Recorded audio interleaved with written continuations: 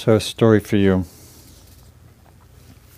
My life currently requires a fair bit of travel, but I was definitely surprised by my latest flight, as when I walked in I realized that my ticket was in first class. This is seldom the case, and so I thought it must have been a courtesy upgrade due to frequent travel. I was traveling with my colleague, and remembering a story I'd read a few months ago, I quickly decided that I was going to offer the seat to somebody else. I mentioned this to my colleague, and his response was to do the same. So together he and I made our way through the plane, smile cards in hand, I'll tell you what those are in a minute, looking for an unsuspecting person to tag. Towards the back we found a couple unsuspecting young folks and offered an upgrade. They jumped at the chance. Once we sat down in a new seat, the woman on the other side of the aisle looked at me and asked, "Why would you give up comfy seats to strangers so you can sit back here?" "In cattle class," I responded. So I could see a couple of people smile. And they're not strangers, they're family. She liked that answer. So that is a great example of mudita, this quality of appreciative joy in action, where we delight in the happiness of others, often even appreciating it more than our own happiness. And so when that happens, when we can live with that intention or spirit, then there's a lot more happiness available. As the Dalai Lama said, if you practice mudita, appreciative joy, you can improve your chances of happiness by 7 billion to 1. Because there's a lot of joy in the world, right? There's a lot of happiness. There's also a lot of difficulty, but there's a lot of great things happening. Success, joy, seeing kids graduate or take their first steps. So, there's a lot of beautiful moments there to be spring, And so if we can get over ourselves or get out of ourselves and actually take somebody in and see them for their joys or their successes or accomplishments, and we can feel with them and celebrate with them, really it spreads. Happiness is contagious. Contrary to our popular view, which is, or a normal view, which is we think that happiness is a commodity and it's scarce. Anybody have that feeling? Maybe you're sitting on the bus or somebody, or you're in a class and somebody or some people are really happy and they're laughing and they look like having a great time, and sometimes there's a feeling like, well, if they're so happy, it's going to kind of like take some from me. It's going to diminish the pot. It's going to diminish my chance. Right? And we kind of feel that. It's kind of almost visceral, like, don't be too happy. This is from the poet Issa, Japanese great haiku poet. If I expand the sense of who I am anymore, if I expand the sense of who I am anymore, I will break into cherry blossoms. So that's, when you live with that much mudita, appreciative joy, it's like, sometimes it's uncontainable. I have a friend who actually did this class some years ago, and she has that quality of delight, and it's just, you can see how it's contagious, because her delight lights up other people around when she's appreciating somebody else. So there's a great story of when the Dalai Lama was in New York. He some years ago gave a talk in Central Park. It was when I'm not quite sure what the occasion was, but anyhow, it was the first time he'd been in Central Park, and they weren't sure how many people that were going to come, and ended up there were 250,000 people came to hear him talk, which was quite staggering. And he started off giving his background of his life, of being raised as a young boy in a monastery in quite harsh conditions, cold and arduous practice, and taken away from his family, and then having to deal with the invasion of the Chinese and the suffering and oppression that came from that, and then his needing to flee his country and his friends and family, and being put into the position of Dalai Lama, and basically being the political, spiritual head of the country when he was 18, which is an incredibly young age. And so he's talking about his sufferings and difficulties, and then about how when he assumed his residency in India, and he greets all the people the refugees who flee Tibet every day, with absolute horrible, harrowing stories of, the deprivation and torture, and then he sort of paused for a minute, and then he said, "But I'm pretty happy." And then he laughed as if the night laughed. And it was just like this great moment of that here's someone who's really, really very cognizant of the difficulty and suffering in the world, but through his practice, particularly through his practice of the Brahma Viharas, of compassion, loving kindness, appreciative joy, equanimity, that he's able to have this sense of buoyancy of heart. So the different ways of talking about this quality, sometimes it's translated as sympathetic joy or empathetic joy.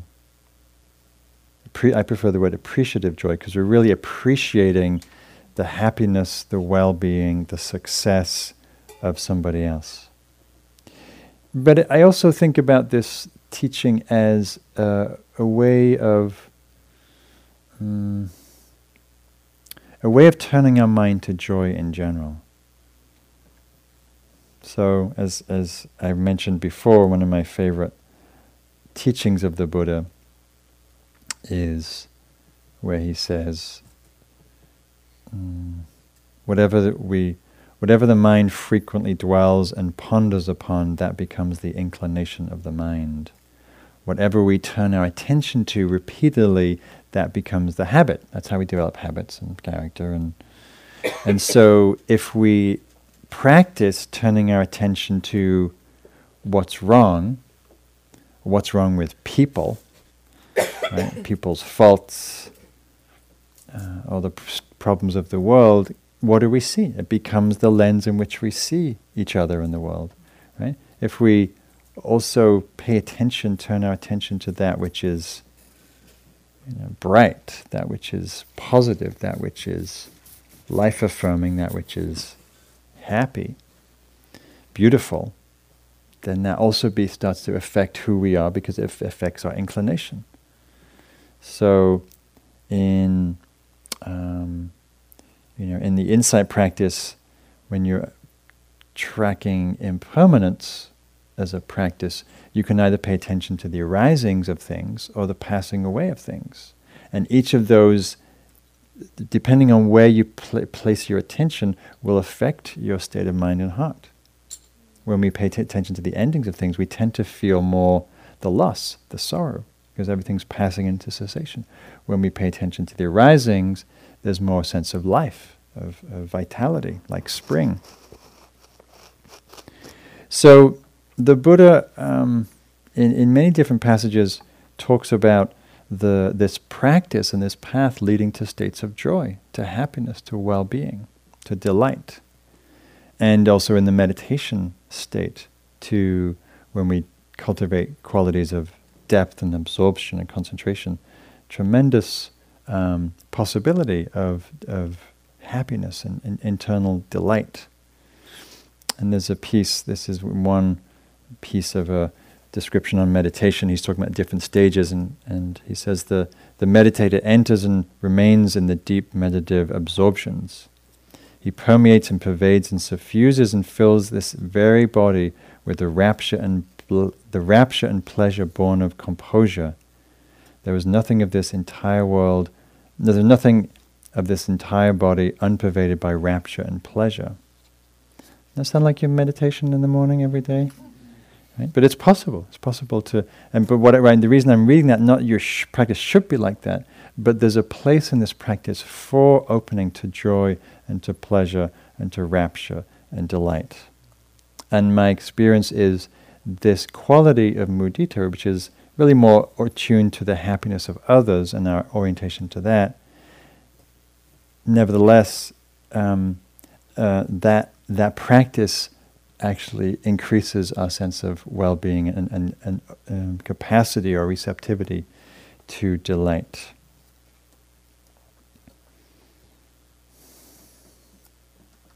So just to take a moment for yourselves and to reflect, what is it that brings you delight? Right? I hear from many a grandparent that it's being around their grandchildren. Right? How many grandparents do we have in the room? Right? Do your grandchildren bring you delight? Right, seeing their happiness. Most of the right. Thank you. Yeah, right. Right. There's a certain delight. There's a certain with your young children in general, but if they're especially in that special relationship. But just to think about where do you feel delight? Where do you feel delight for others? Where do you feel delight for happiness? Whether it's your partner, friends, children, parents, colleagues. When your colleagues at work are successful in a presentation or a deliverable, and right, is it delight? Is there happiness, appreciation, or is there some kind of withdrawal or contraction? I'll talk about the obstacles. So for me, a lot of my delight comes, as you know, in nature, being outside and both experiencing delight in the beauty, but also in the delight of animals, birds. Just watching the way the birds fly here. I mean, you've got to believe that the turkey vultures love to fly, right? The way they just soar and play. I mean, they just kind of do that all day. They occasionally, pick a dead squirrel on the road, but most of the time they're just kind of grooving the thermals. So this is a poem I wrote called Bees in Paradise, which they are currently in paradise with all this beautiful blossom that's out. Today a bee came to visit, resting a while on my hand. Her face so covered with pollen she looked blissful, having spent the day wading through fields of blossom. Her new golden gown shed everywhere she went, yet every now and then she ceased her busyness to rub her delicate arms to brush some pollen dust from her body, leaving a pile of sweetness as delicate as she. And then she flew again to the lives that turned to the bright faces to the sun, to swoon in embrace of petals gathering fresh seeds of rapture. What simplicity, what joy, a life going from one smiling flower to another. Oh, that life were that simple and that sweet. Oh, to see your smiling face, your smiling face immersed in spring's bosom, covered in yellow happiness. So anybody like to say what brings you delight? Just shout out something. Anything? One word, 2 words. No agenda. No agenda. What else? Nature. Nature? Same, yeah. Mm-hmm. Children. Uh-huh. Springtime. Springtime. Eating. What about the look on a dog's face when he knows he's going to go for a walk? Right? And like simple happiness. Gardening, yeah.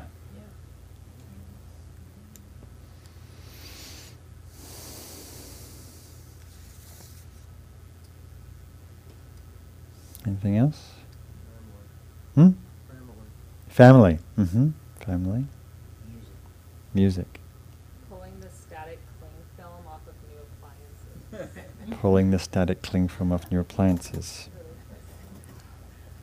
So this brings me to one of the points. I'll get to this about. Well, I'll say it anyway now.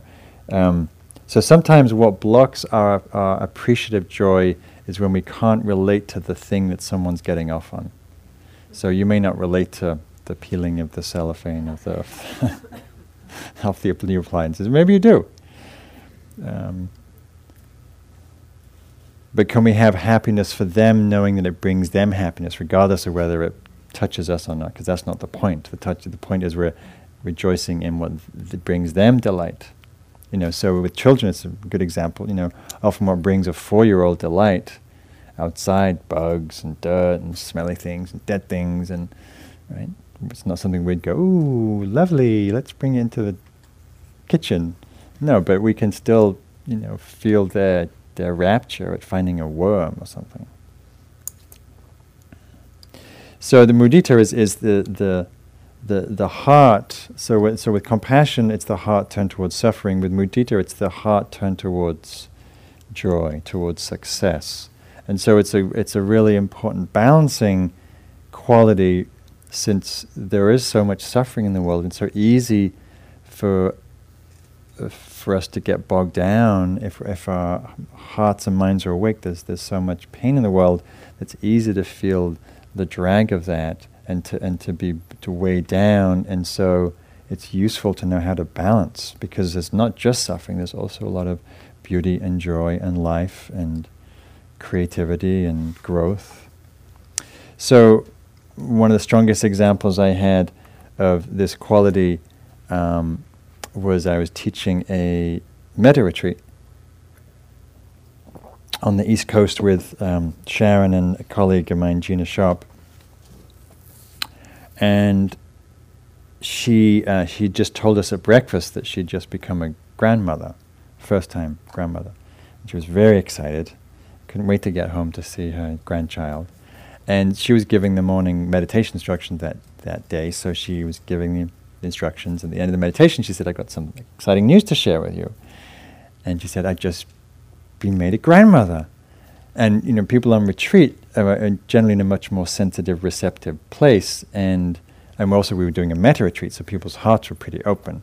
So she said that, and so I'm sitting at the front next to her, and as I'm looking at 100 people meditating, and she says this news, and the whole room lights up with this quality of delight and happiness for Gina. Like, it's hard not to have happiness for a new grandmother, right? It's a beautiful thing. And so seeing the look on people's faces, it was very electric, the happiness. So another time that I was really struck by was I was studying in India with a teacher called was known as Papaji, but it's really Punjaji.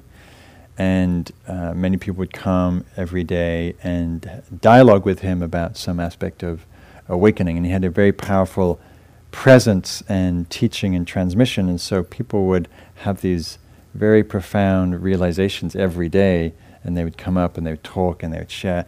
And he would, when people would share their realization, he would just laugh and laugh and laugh and just be delighted. But his response with delight was to laugh and just to celebrate. And it was pure mudita, pure delight in this other person seeing the truth. It was a beautiful thing. So the Buddha said that the mudita delivers. He called it the mind deliverance of gladness. It liberates the negative forces of the mind. So it turns the mind towards the wholesome and frees us from the sense of separateness. When we're feeling delight for somebody, we're not feeling separate, where there's a sense of connection.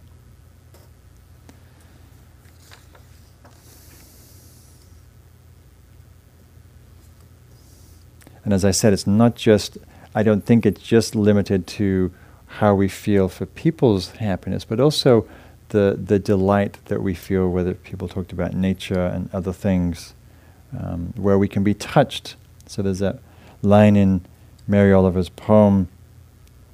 It's a poem about death. When death comes, she says towards the end of the poem, she says, "When it's all over, I want to say, all my life I was a bride married to amazement. I was the bridegroom taking the world into my arms," right? I was a bride married to amazement. So much of our poems are about wonder and awe and standing in a field, thrilled and ecstatic, right? Just being touched. So we can develop this quality. The poet William Blake also had this. He was somewhat of a mystic and a poet and nature lover, and often would disappear into the hills for long periods of times. And there's a line from a poem, is also from Mary Oliver, where she's quoting, and it might be a direct quote, because it sounds a little similar to how they wrote. And the line goes, "Oh, I miss my husband so, he is so often in paradise."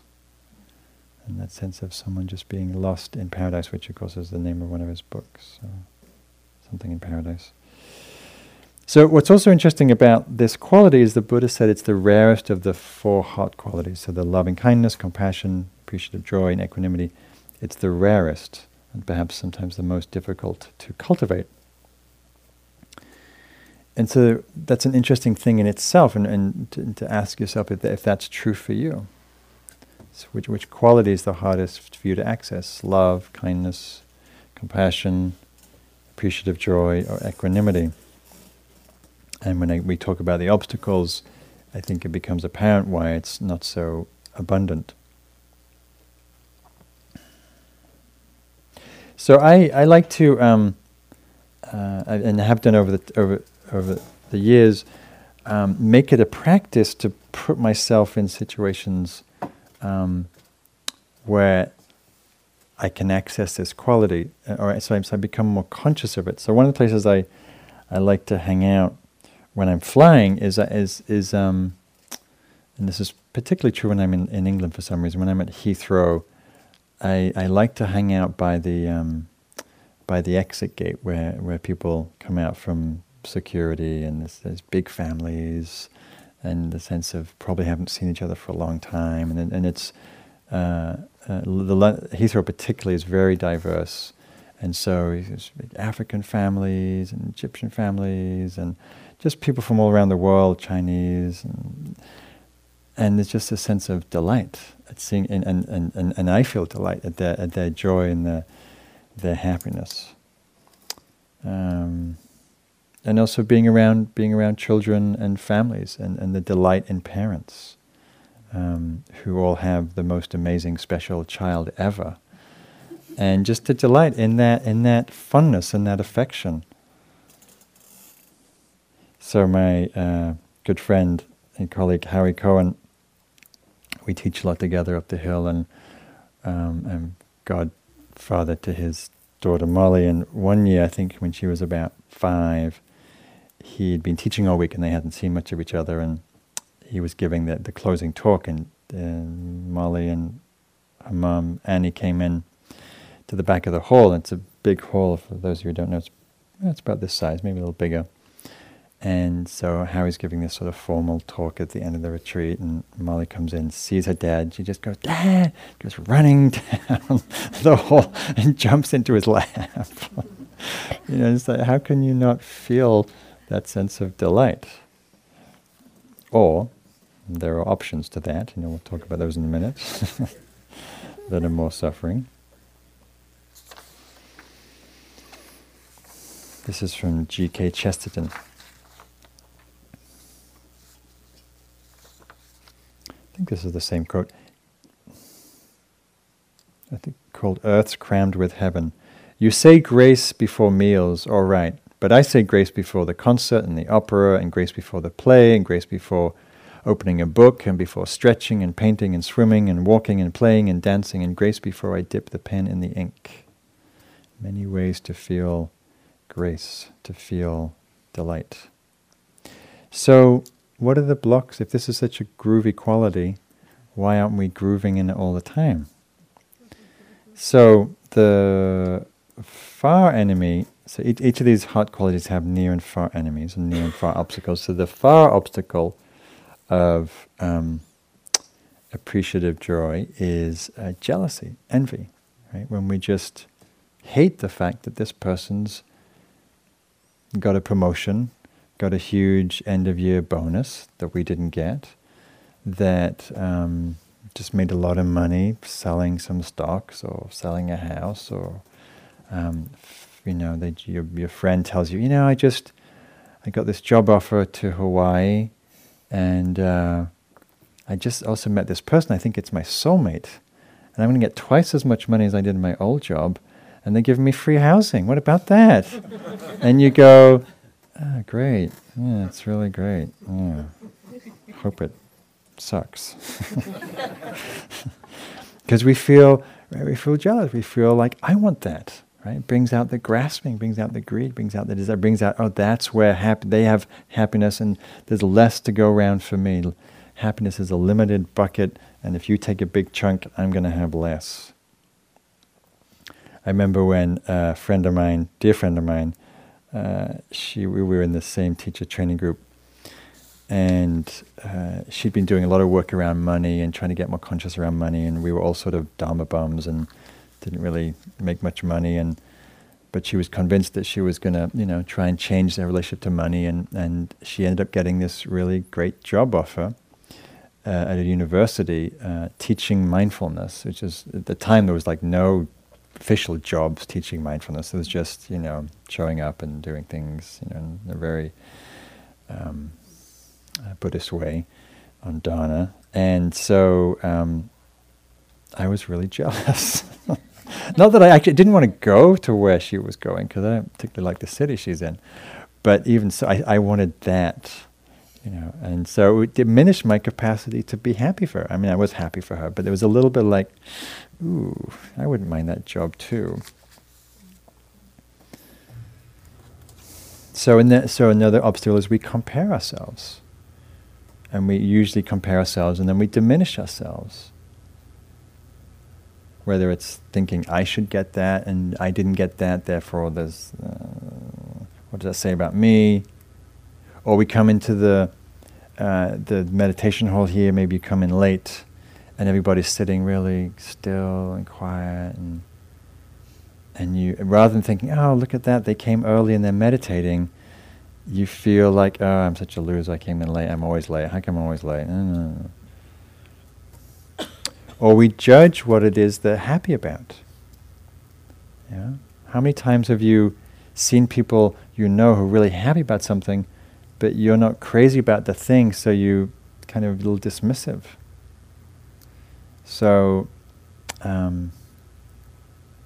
this happens to me a lot when I first came here, and coming from England, the only religion there is football, soccer. And so that was what I kind of lived and breathed, and so when I came here and friends of mine were into the Super Bowl and NBA playoffs and the team was winning, I just I don't really care so much about baseball. It's just not football. That's not football. That's it's a different kind of football, and so I wasn't able to go Niners, because I know it's not my football team. So to notice when you judge or write off what it is, and we do this with many things, right? Because we all have, I think it's particularly true in families. Often our families have very different ideas about what brings happiness, and so we may have a lot of judgments about that. I have some folks in my family really into going to Disneyland, and it makes them really happy. And personally, I don't really care about Disneyland, and so it's hard for me to get really behind them because I have some judgments about it. Not that it's really a bad thing, but just not my cup of tea.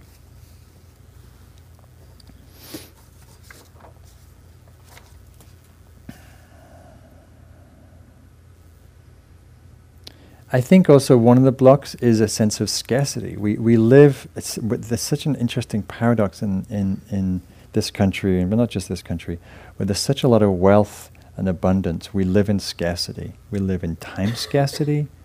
We live in economic scarcity.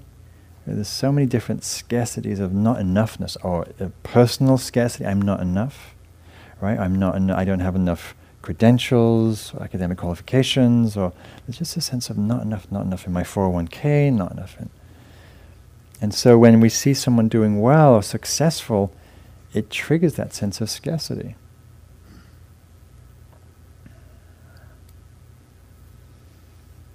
So we can change this with some things that I've practiced over the years that have been helpful. One is to just practice turning my mind to what brightens, to what brings joy. Just within things we've talked about: nature, children, beauty, art. What uplifts your mind in my meditation? Practicing seeing the good. It's very easy, certainly easy for me, to see someone's faults, to see someone's, where they need to grow or something like that, rather than just seeing them in their essence or seeing their beauty, seeing their goodness. And so it's a really good practice to turn that way, to look through that lens. Another practice is gratitude. When we practice gratitude, when we see how much we have, when we see how much we're given to. I used to do this practice, it's called a never-ending, it was actually a never-ending trust journal now I come to think of it, but it really became a never-ending gratitude journal because everything that I trusted I felt grateful for. Whether it was the roof over my head, or the water in the faucet, or friends, or a paycheck, or grass, or sunlight, or food, or clothing, or warmth, or right, it's just endless things that we're given to and we're blessed by. So in terms of the meditation practice, just like in the metta practice, we use these intentional phrases, may you be well, may you be happy, may you be safe. With compassion, we use the phrase, may you be free from suffering, may you hold your suffering with ease. In the mudita practice, the phrase, something like, I rejoice or I delight in your happiness and success. I delight, I rejoice in your happiness and success. Or I'm happy for your happiness. I delight in your happiness. May your joy and success continue, or may your joy and success flourish, continue to grow.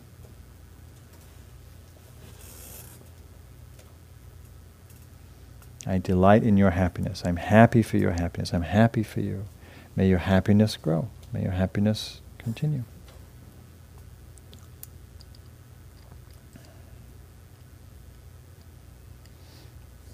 So maybe this week at the end of your meditation, you can just take 5 minutes and call people to mind. Friends, loved ones, colleagues.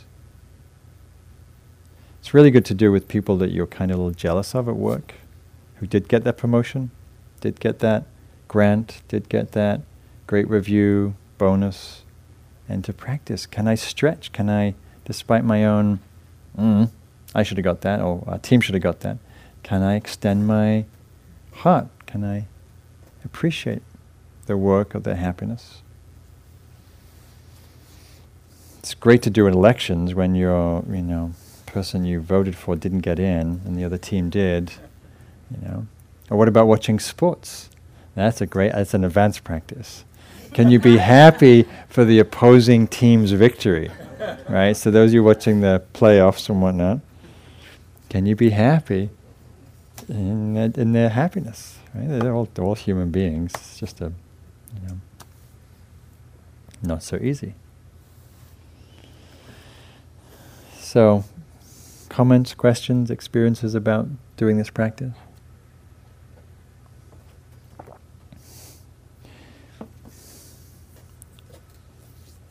What are your, yes, please. This morning, you and I were taking a walk,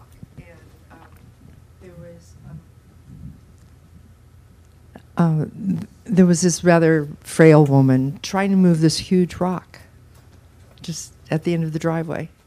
And so we stopped and helped her move this rock, trying to figure out where she wanted it moved to. And we moved this rock. She was so joyful over this rock being moved. Mm-hmm. And I found myself just smiling the rest of our walk. Mm-hmm. Nice. And I don't even know why she wanted the rock moved. But it didn't matter. Mm-hmm. She was thrilled. Yeah.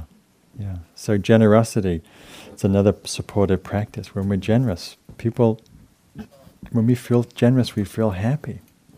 It's just innate, it's hardwired into the brain that when we help each other, we feel happy. It's another form of mudita in a way. You had mentioned far and near obstacles. Yes, that. Are some of these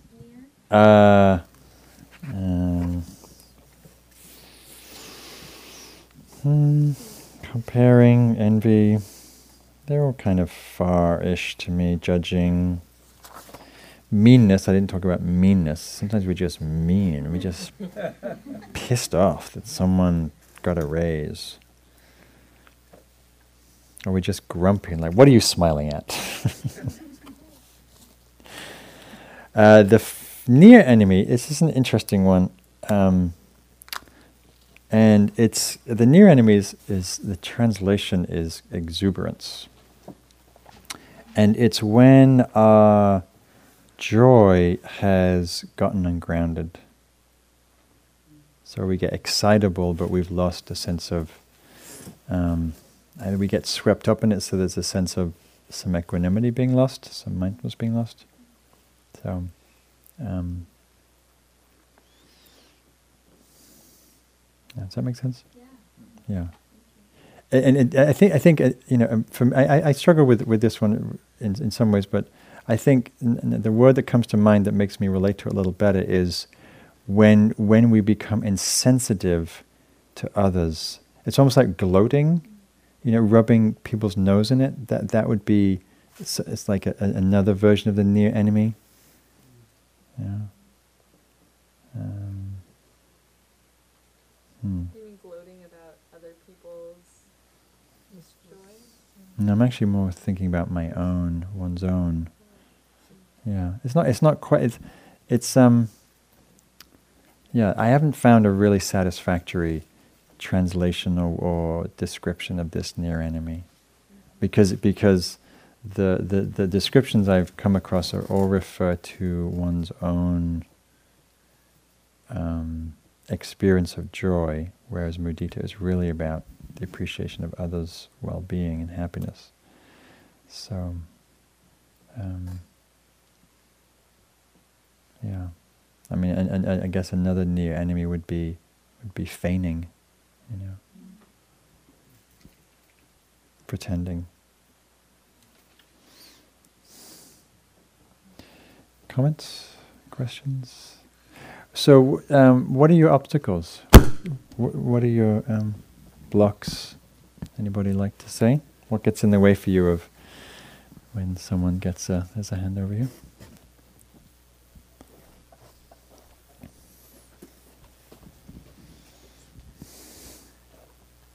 I do have a difficult time with this one, but it's really conditional. I mean, of course, if I'm in a good state, it's a lot easier to appreciate someone else's joy. If I'm feeling, if things are going well in my life, it's easy to be appreciative of others' joy. When things are not going so well, it's a lot harder. But it also seems that, like, it depends. When it's a person, it depends who it's happening to. Like, if it's someone who I think as being, who has a lot of humility and is a very sweet person, then of course I'm really happy for them. And then, I thought of like Facebook is a perfect example, because people generally just post their successes, That's and great. I can see one person's, posting about some triumph, and I'm like, oh, that's so great. And the next person, who I think, oh my God, she has everything already. More? God, So it's very conditional. And that's frustrating, because I can't think of it's probably one of the most kind of, like, shameful feelings, like, oh my God, I'm such a bad person. I'm, like you said, the meanness. How could I not, how could I be disgruntled about this, Right, it's easy to get on that case. Yeah, because it shows up a part of our nature that's not that pretty. right. It's just not, but it's human, and it's and just to hold it with awareness, hold it with investigation. Like, what is that? Why is it I can delight in this person's posting, and this person's like, ooh, not again. God, they got that again. Ooh, I hate that. And Facebook's that's a great place to practice, because you're right. It's most people are putting mostly the good stuff, occasionally some hard stuff, and to see what the response is. So it's like, another response could be, oh please. That probably falls into, probably the far enemy, near enemy. Rolling the eyes. Yeah, and to watch the second arrow. There's the first there's the seeing of it. There's the contraction. There's the comparing, and it's suffering, and then, oh, I shouldn't be like that. I'm such a bad person. How could you be so mean? They're just telling us about some innocent thing, and I said, watch the judge coming in, and just feel the pain of it. And maybe you practice, because it's sort of a interesting place to practice. Maybe you just see what happens when you just say the phrase. Oh, I delight in your happiness. Or maybe maybe it sounds too false, but maybe you can say, may your happiness and success continue. That might be more easy to say with some genuineness than I delight, because you're not delighting in that moment. But may your success continue. Like sometimes I just kind of run away from because it's such a sting Mm-hmm. that I just quickly Mm-hmm. say a little, oh, maybe they will, and I just distract myself with something else. But it's Yeah. fake. It's not. Yeah. Yeah. Yeah. No, and it's very common, actually. It's very human. I got a friend of mine emailed me today, and he's just published another book. Like, where does he get time to write? Another bestseller, probably. Yeah, and I felt it. It's like, ooh, God, I've just barely got past the introduction of my next book. Darn. I don't have a publisher yet. Darn. And it's really painful. Jealousy is one of the most icky feelings, and it's not uncommon. It's green with envy, right? It's why the Buddha said this quality is rare. I think because it triggers a part of our egoic. It's like very core to our ego structure. It's when someone's doing well, we perceive it as a real threat. We're biologically hardwired in that way to be somewhat both collaborative but also competitive. And so it's deep conditioning. So, and I'll probably tell my friend that.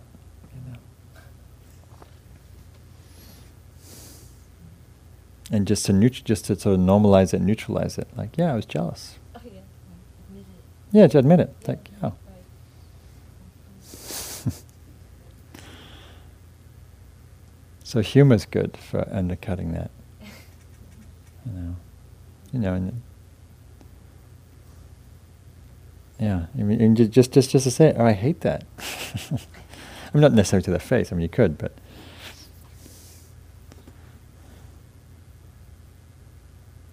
Any other obstacles come to mind?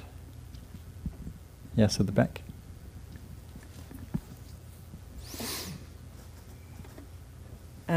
My name's Carol. So I don't know if this is an obstacle. It sort of is. I work in a hospital, and I got called up to help out on a floor, and it was the pediatric oncology floor, and I don't like going up there. To me it's so sad, and the kids are really sick. Mm. And so I finished my task, and I was leaving, and I was in this part of the hallway that I never. I have this image of this floor as just being this really sad place, and in this other part of the hallway, they have a bell mounted on the wall, this big brass bell with a rope on it, and it has this little poem over it that's something like, "I ring this bell so all can hear. My treatment's done. I'm out of here." And I was like, "Oh my God! I never even thought that there would be joy here." But I can totally see you're this little kid and you've been in the hospital for so long, and then you get to ring this bell as you leave. Cool. How cool is that? And so it really brought me joy. I felt really joyful for them. I was like, "Wow, I hope we may see them ring it sometime." When some kids leaving, because I had this sort of image of this place as being like nothing but sad and dreary. And even though I know from other people, talking from people who actually work on that floor, that it's not, that the kids are still kids. They have birthdays, they have parties, they do stuff. But yeah, having this idea that this kind of experience, there can't be any joy there. Right. So it's kind of an obstacle, I think. Yeah. Like a preconditioned view. And there's joy everywhere. In the small, even in someone's dying process, there can be joy. Yeah. Good. Well, reflect on it this week and do the practice, in the meditation, and just pay attention, like be attuned into this quality as you look around more. Look around at people. There's people laughing in the streets, or in a bar, or in a restaurant, or at work, or when you read Facebook, or whatever other social media you're using, and or you're a sports fan and the team you hate is winning, and is often the case. What goes on for you? Okay, have fun with it. Okay, good to see you, and I will see you next week.